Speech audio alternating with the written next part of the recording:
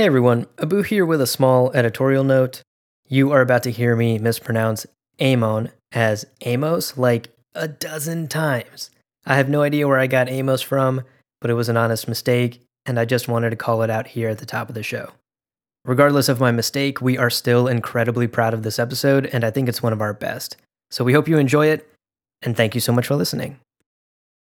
Today on the show, we're talking about Sarah Louise Kerrigan, Psychic Terran, Confederate Ghost, second in command of the Sons of Korhal, Queen of Blades, Primal Queen of Blades, Xel'Naga, the Breaker of Chains, the Queen of the Andals and the First Men, Protector of the Seven Kingdoms, the Mother of Dragons. Kevin. Yeah? Wrong universe. Oh. Oops.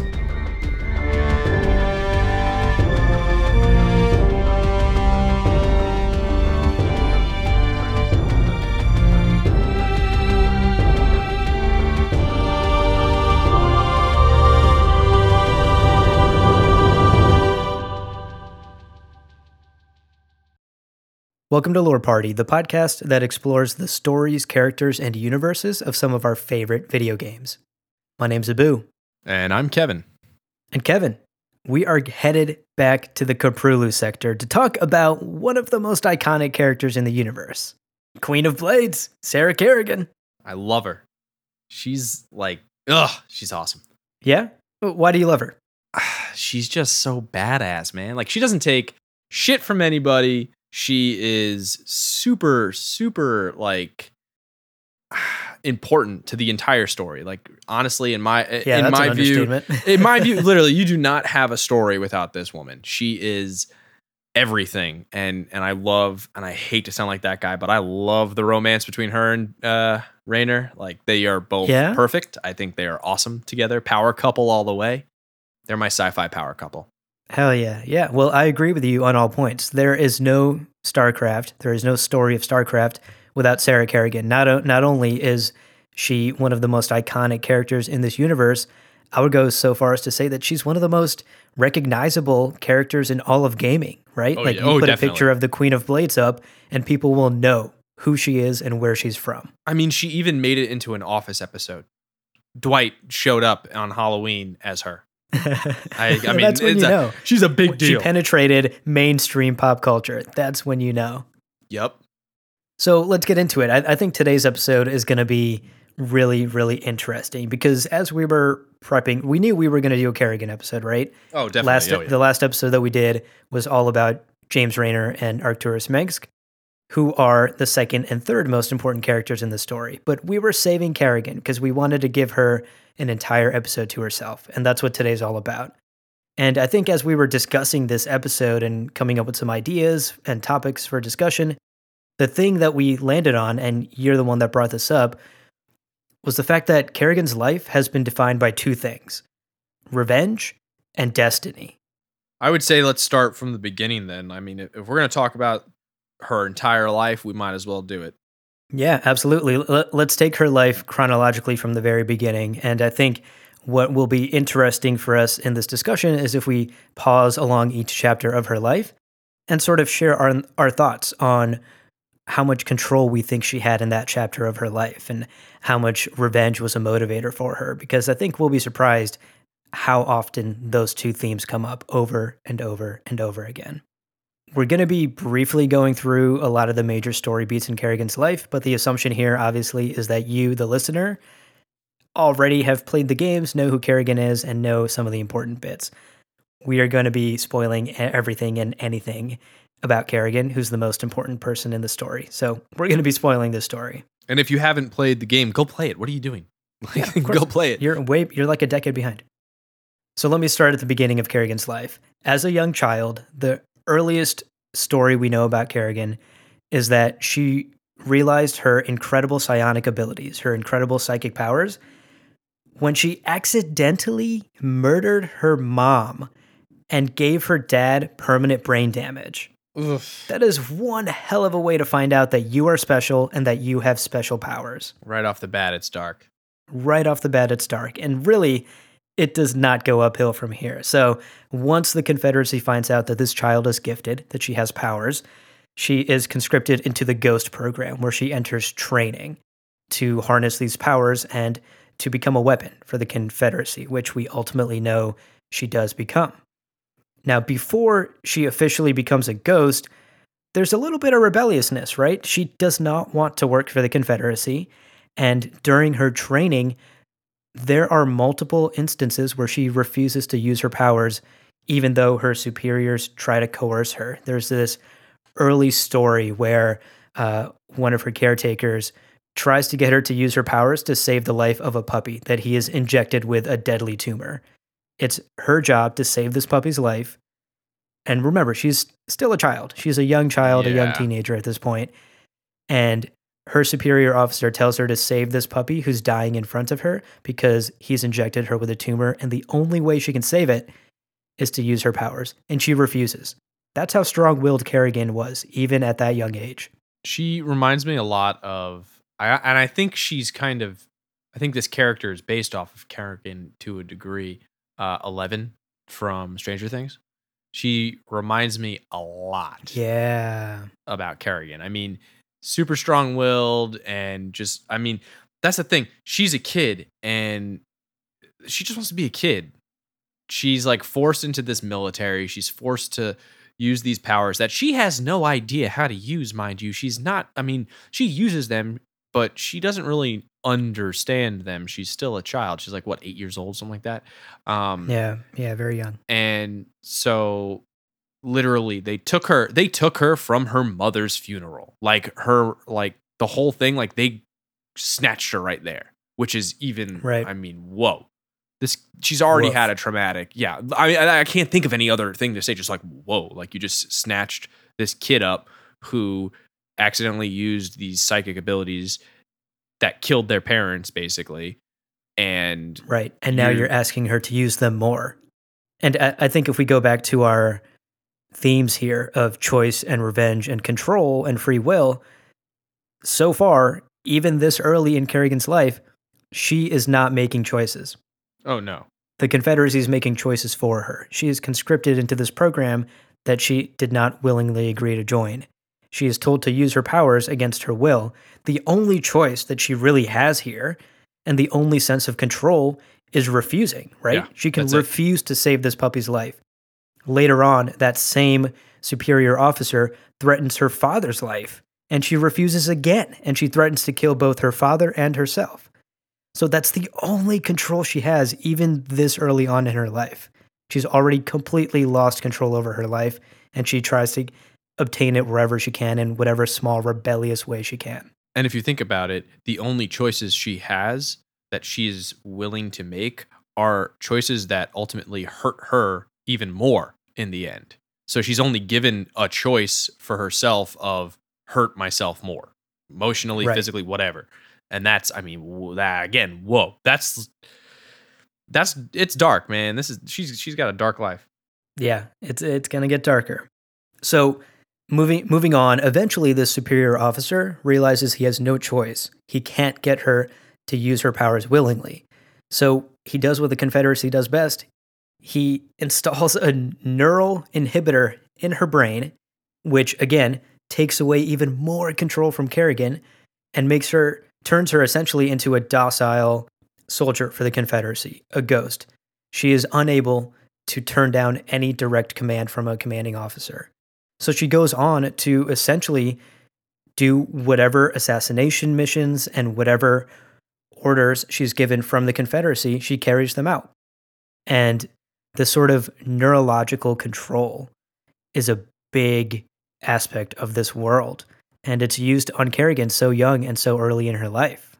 Well, if you think about it, all these characters ultimately, the whole concept of this game is destiny. Like there's a whole trope of like overarching storylines that have like some overall destiny involved and some overall like prophecy or something like that along those lines. And so I think it adds to the free will aspect of the whole thing of, do you really have free will? Do your decisions really lead you to where you want to be, or is it where you're supposed to be, or are they the same? Stuff like that. So I think that's really interesting to have all these main characters somehow have someone or something controlling them ultimately almost their entire lives. Yeah, that's a good point. I mean, it could be argued that to some extent, Jimmy maybe had a choice, right? Like his parents offered him the choice of continue to live with us on our farm and just continue to be a poor farmer or join the military. I mean, but, that was sort of like a lesser of two evils. Like, I don't really want to choose to be poor. That's, to me, that's a little exactly, yeah. It's sort of a non-choice. You're right. I think all of this theme of like loss of control, circumstances forcing your hand continues to happen over and over again to our characters. And so, I mean, it also shows like how they meet sometimes too. I mean, so she was originally captured by Arcturus Manx during like a raid on a research facility. And Right. she decided, I will say, I think this is more of a decision thing. She decided to join the Sons of Korhal. Yes, I think this is actually super important. This is probably the first real choice she's ever had in her life. It's the first decision that she got to make for herself. And to her, if you think about it, it's almost as if she made the first real decision to be able to make decisions again. Because she got her neural inhibitor taken out. Like they removed it for her. And by joining the Sons of Korhal, that decision created, okay, now you can get this removed. Look at that. Now you are able to refuse orders and have free will again to not have to be told what to do. You're second in command. I mean, that's the whole thing. Like it opened up doors for her. It was the first real decision she was able to make, and it was able to create more decisions for her. However, it always a catch. It did cause a domino effect. We'll say that. Right. So let's talk about that moment, actually, becoming the Queen of Blades, because that's another huge pivotal chapter in Kerrigan's life. It is the chapter in Kerrigan's life. It sets her on this course for the rest of her life. I remember when I was playing that the first time, it was such an impact to me. I did not expect it at all.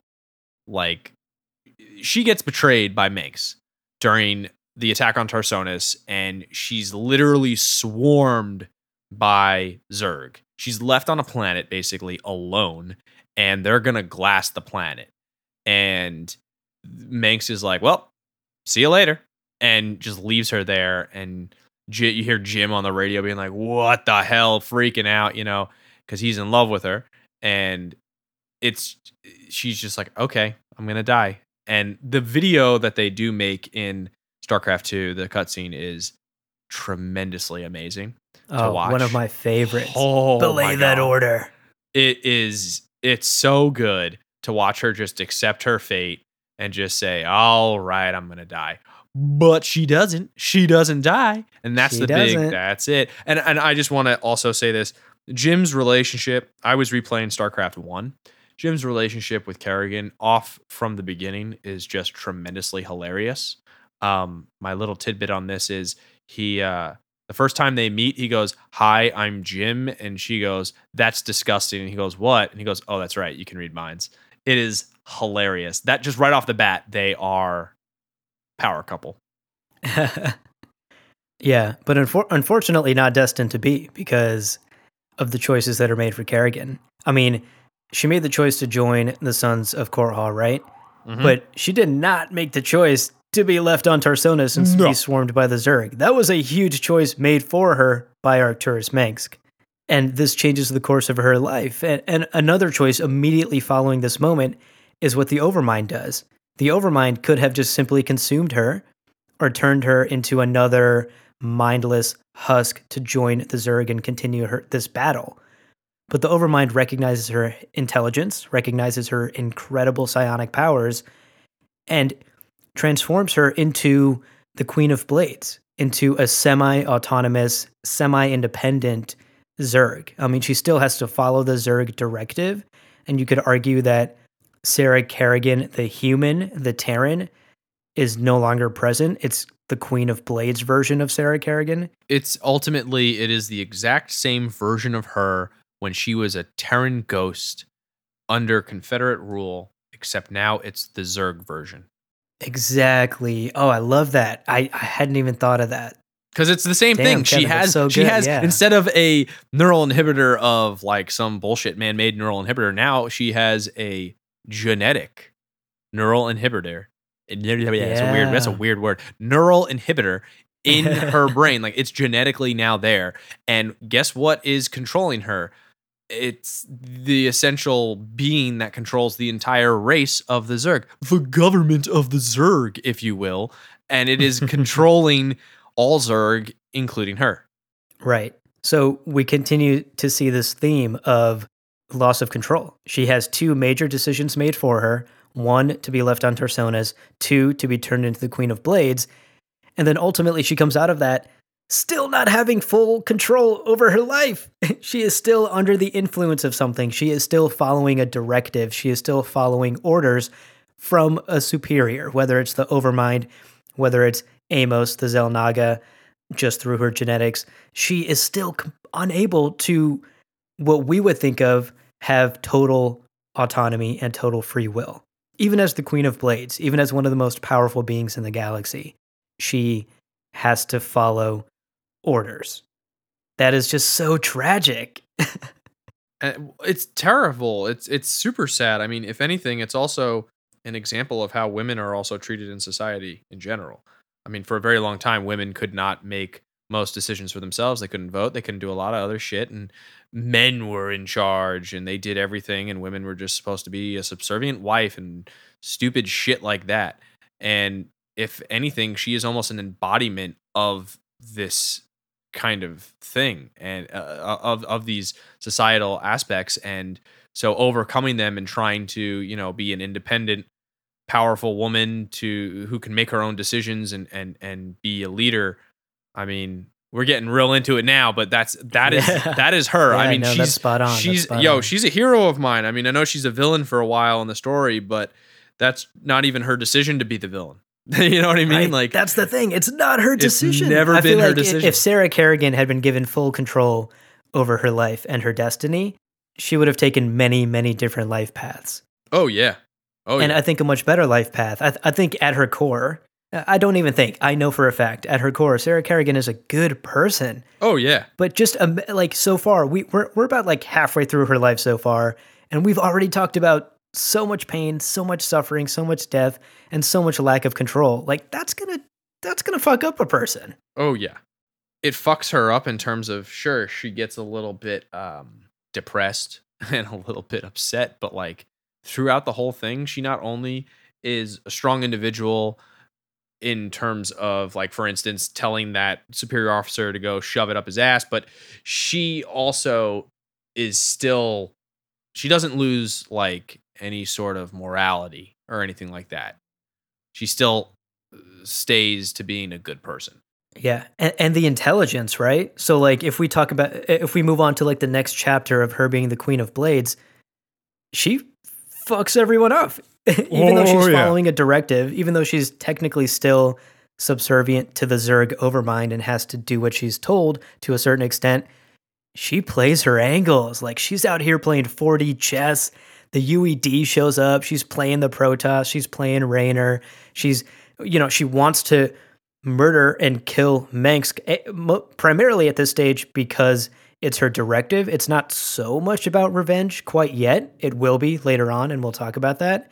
But right now, it's primarily like her Zerg directive is to wipe out the Terran and the Protoss. So that's what she wants to do. But she's smart about it. She's working her angles. She's playing the game out here. She'll at one point partner with Raynor, or she'll spare Mengsk, or she'll help somebody over here just to work her way up. She's cutting deals with the Protoss to take down the Overmind. Like she has a plan. And she's going to execute it, motherfucker. Dude, she is literally playing chess. That's what she's doing. She has all the players and all the pieces ready to go. She knows what she's going to do. And she only spares people to get ahead.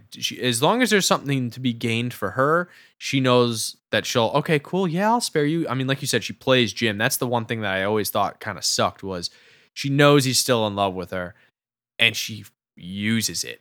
And it's, again, she's not a villain on purpose or anything like that. Like, she has this directive, even if the Overmind is not necessarily aware or of it or is controlling her to a degree. She has a Zerg directive that's stuck in her head, and right. So it's almost like it's making decisions for her, and it's kind of annoying. But she uses. No, I agree. I don't think we can call her a pure villain at this point in her life. Like, I don't know if she even really remembers her love for Raynor or Raynor's love for her during this part of her life when she's the Queen of Blades and she's out here playing chess. You know, she's only out here to further the Zerg cause. She's just space Manchurian candidate. That's all she is at this point. Yeah, she's like Bucky Barnes, except instead of just getting your cool arm, you got a whole cool slew of powers and horde and all this other cool stuff. But that's all she is. She is the space Manchurian candidate.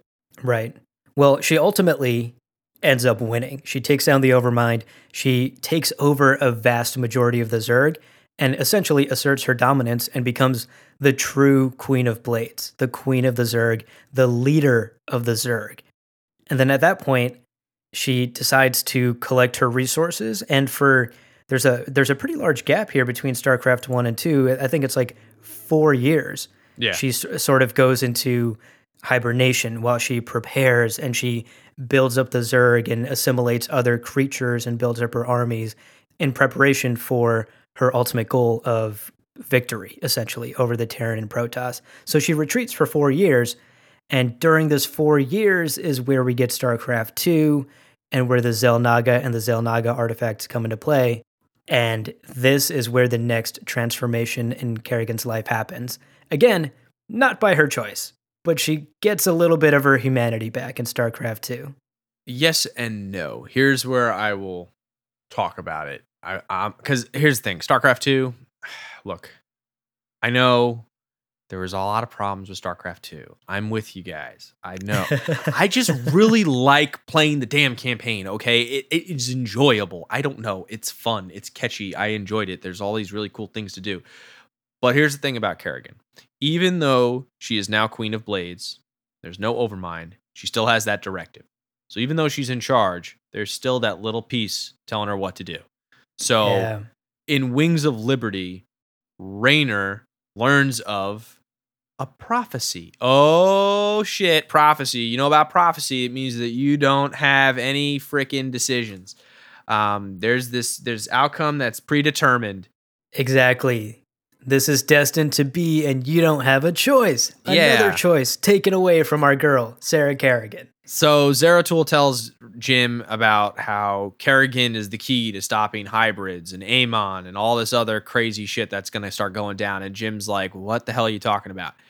And during StarCraft 2, Wings of Liberty, they find a Xel'Naga artifact. The Terrans find one. And it's on Char, whatever. Charmander, I don't know. And yeah, and she is interested in it. And so she kind of awakens, if you will, and so basically the whole point of this artifact is that it can purge Zerg DNA. Right. So the prevailing theory here for the Terrans is if they construct this artifact, if they get all the pieces, put it together, and activate it on the Zerg planet of Char, where Kerrigan is, they can purge the Zerg. And for Jimmy, his goal is maybe turn her back into human? ? I don't say that as a question. I would say that as a statement. The man wants to save his woman. Yeah, that's true. Not necessarily, and I don't want to say that she needs saving, because then that means that she still has to deal with a man trying to save her and damsel in distress, blah, blah, blah, stupid shit again. But it's not really that she needs saving. It's that's what Jimmy wants. He wants the woman that he loves back, because she has been turned into this Zerg, into this monster. And for him, the thing that he wants most is to turn her back, to turn the clock back, and go back to the Sarah Kerrigan that he fell in love with, and that he still loves to this day. So ultimately, we get some pretty cool cutscenes of her fighting Zeratul and some other cool shit, and then at the end, really fast forwarding through a lot of this. I know, because that's good. StarCraft our 2, listeners already know this shit. They know what's going on. Wings of Liberty is dope. It's fun, but ultimately, the only thing we care about here is it worked. Jim gets the artifact. He uses it. He charges that baby up on a crazy long freaking mission to play, and then he, God, is it? If you play it on brutal, it's like what the hell. But he uses it, and boom, she's back to being human. I also think maybe mentally and somewhat emotionally, it also brought her humanity back. Yes. Because at this point, once the Xel'Naga artifact is activated and we're supposed to assume that she's human again, she starts to remember her past life as Sarah Kerrigan. She remembers Jimmy. She remembers their relationship. And it's at this point that she remembers that motherfucker Arcturus Mengsk and what he did to her. And this is where revenge becomes a huge part of her life.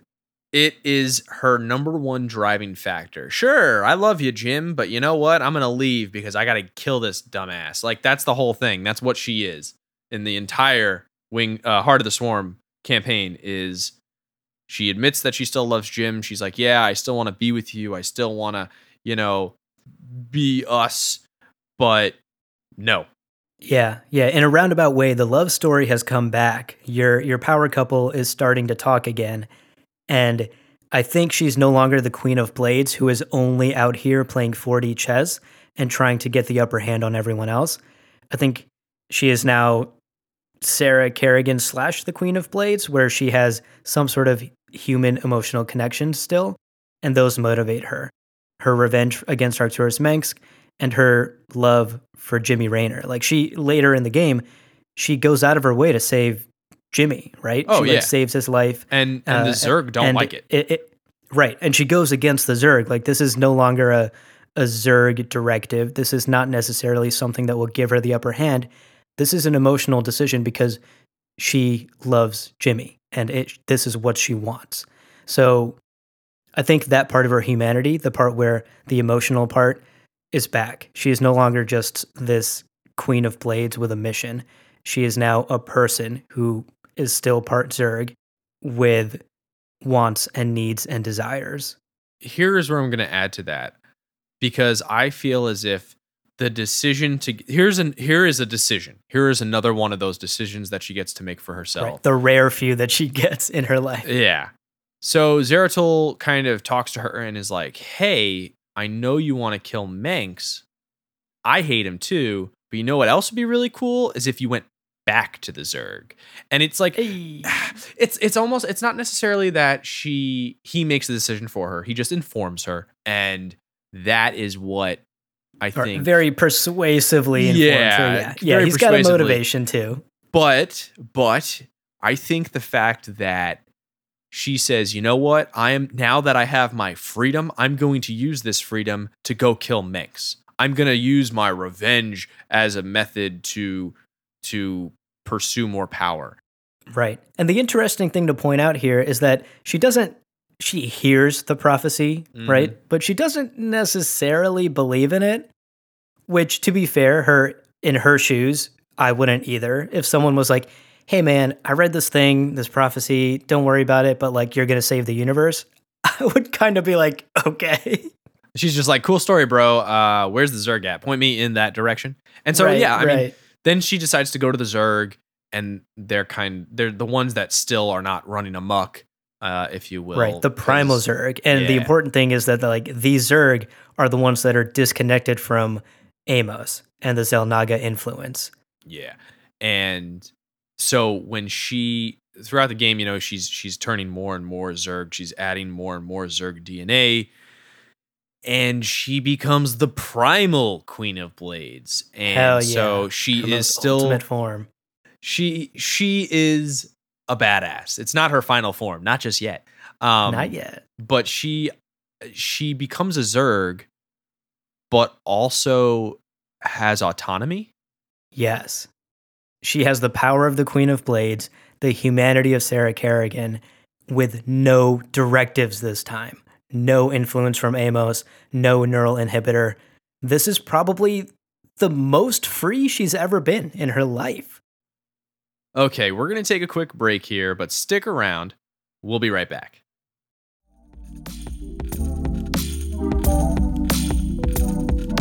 Hey Lore Party listeners, this is Lawrence, one of the producers here on the show. I'm dropping in to talk about some of the amazing content that the team has developed, and that you're obviously aware of, seeing as you've made it this far into this amazing episode. I would encourage you to scroll through the rest of the feed and check out some of our spin-off podcasts as well.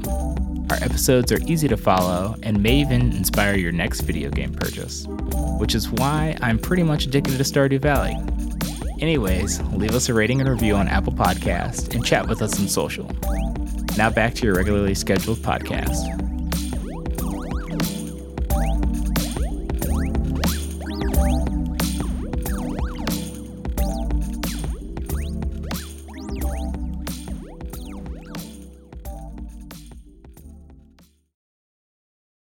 So in most story forms, and just forms of literature, the concept of revenge, that's something that we kind of try to strive not to do. If you look at, like, there's some stuff on like the psychology of revenge, because what is revenge? Revenge is you want to cause harm or just enact some sort of justice that you seem to feel is sufficient, but it has something to do in like a negative form. Like it's a form of justice that is very heavy in a negative aspect and way. And right. So Revenge always has like a bad connotation. Like it's a warning. The stories about revenge are warnings. Don't seek revenge. It leads to harm. It leads to dark places. Nothing good can come from it. Exactly. Nothing, and so in StarCraft, when it comes to revenge, it doesn't really, the usual tropes for these characters and stuff leading up to the moment of this, it doesn't really follow that formula.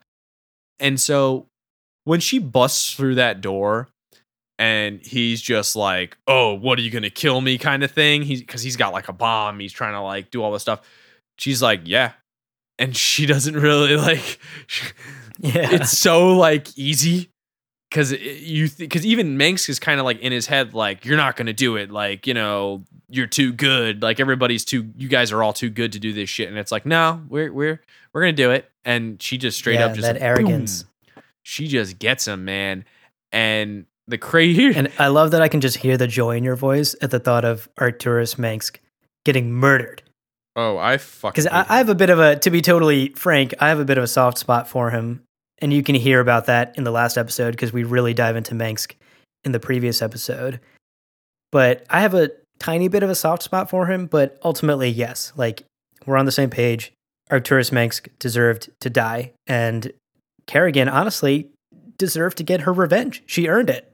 She worked for it, and she has gone through enough pain and suffering to have earned this. Oh, yeah, and that's the thing. A lot of people used to say, I remember during StarCraft 1 and like Brood War and stuff, they were like, oh, Jim's gonna kill Mengsk, he's gonna get the revenge for her. And I'm like, no, why? Just let her do it. Like, it's her revenge to have. And so when she ultimately does it, I kind of did a little bit of like I was like I was super happy about it.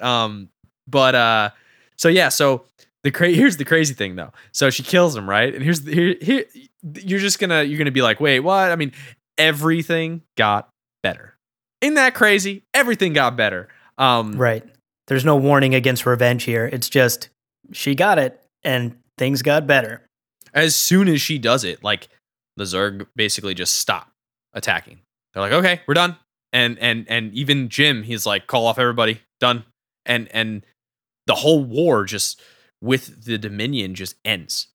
Right. And the one caveat here that we should point out is this upcoming chapter of Kerrigan's life. The looming threat of Amon and the end of the universe is sort of hanging over everyone's head. Too. Yeah, that could have so, like, maybe fighting over, like, a seat of power and taking over the Dominion, that seems like sort of small stakes when the galaxy is about to end and there's a huge threat attacking the galaxy. So I think that was also a huge factor. Like Valerian, Raynor, the Protoss, and Kerrigan, like, they all realize that their petty squabbles have been manufactured by this big bad Amos, that they are just playing into this guy's hands, and they have to stop him or it's over for everyone. No one will win. And this is where the team up happens, right? Like, everyone is all in. The Zerg, the Protoss, the Terran, all decide that it's time to go fuck up Amon. This is Kerrigan's third and ultimately final decision. Well, I would say this is the fourth decision. The third decision is killing Mengsk. Yes, killing Mengsk, and then the fourth decision, right, that she makes in her life that, again, changes the entire course of the galaxy, is to go and kill Amon and destroy him once and for all, to destroy this threat to the galaxy. And this is kind of epic. Like, everyone is here, everyone's teaming up, all of our favorites, all of our main characters, all the races have come together to destroy the ultimate threat to the galaxy. And this is where Kerrigan makes her final transformation, the final chapter of her life. When she becomes a Xel'Naga, I didn't expect that. I just expected the whole thing of her, like, she was the one who would unite everyone. I didn't expect her to become a literal interdimensional, like, equivalent to a god. It's like a one-shot kill. Like, she barely has. I remember playing that mission being like, I don't really have to do anything because she just takes everything out. Like, and it's the culmination of everything in her life, right? It's the culmination of her psionic powers, her ghost training, becoming the Queen of Blades, becoming the primal Queen of Blades, absorbing the Xel'Naga power. All of that power is coming together. Like, of course she's gonna totally fuck up Amon's day. There is one more thing that she does get to do as a decision, and I think it is a really good decision. And as it's so crazy because as a literal, basically a god, she makes a godly decision. Yeah, and this really comes full circle. It, like, really puts her life in perspective. So when she becomes a Xel'Naga and she's, like, destroyed Amon and all that stuff, she gives the Zerg free will. She gives all the brood mothers free will for their swarms, and essentially just kind of gives the Zerg freedom of choice. And some Zerg don't like it. I mean, what's his name? Oh, what the hell's that guy's name? Abathur, that motherfucker. That freaky, I mean, Dr. Mengele Zerg, he doesn't like it, of course, but man, what a couple of other Zerg kind of put him in his place. They kind of beat him up and kind of put him back in his place. Zagara is left in charge as sort of like the queen mother of the Zerg, but ultimately all the brood mothers have free will. Zagara has free will to direct the Zerg in whatever path forward she chooses is best. They no longer have this genetic inherent directive to wipe out all other life in the galaxy. They can choose how to live. If you think about it, she's essentially the Zerg. She's the new Zerg god. She gave Zerg free will, and I mean, some of them are in her own image and blah, blah, blah. That's what she really became, the god of the Zerg. Yeah, and I think it's such a perfect bow tie on Kerrigan's life, right? Like, if we zoom out a little bit and to wrap up the episode, I just want to take a look at her life big picture. Kerrigan, for almost the entirety of her life, from the moment her psionic abilities were first realized, has basically never had control over her destiny, has never had the ability to choose where her life is headed, except for one or two sort of fulcrum points that we've pointed out.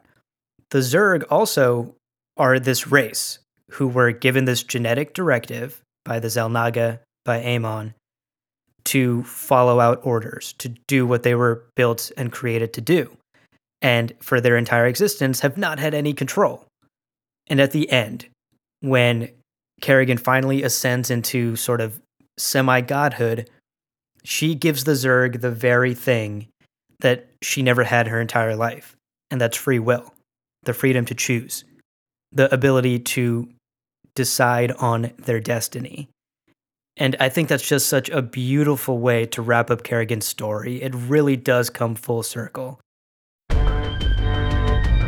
Well, that about wraps it up. We hope you enjoyed this episode, and if you did, please make the choice to go to Apple Podcasts and give us a review. It really helps us grow the show. Be sure to connect with us on Twitter and Instagram at lore_party. You can learn more about all of our shows on the Lore Party Podcast Network on loreparty.com. Thank you so much for listening, and we'll catch you next time.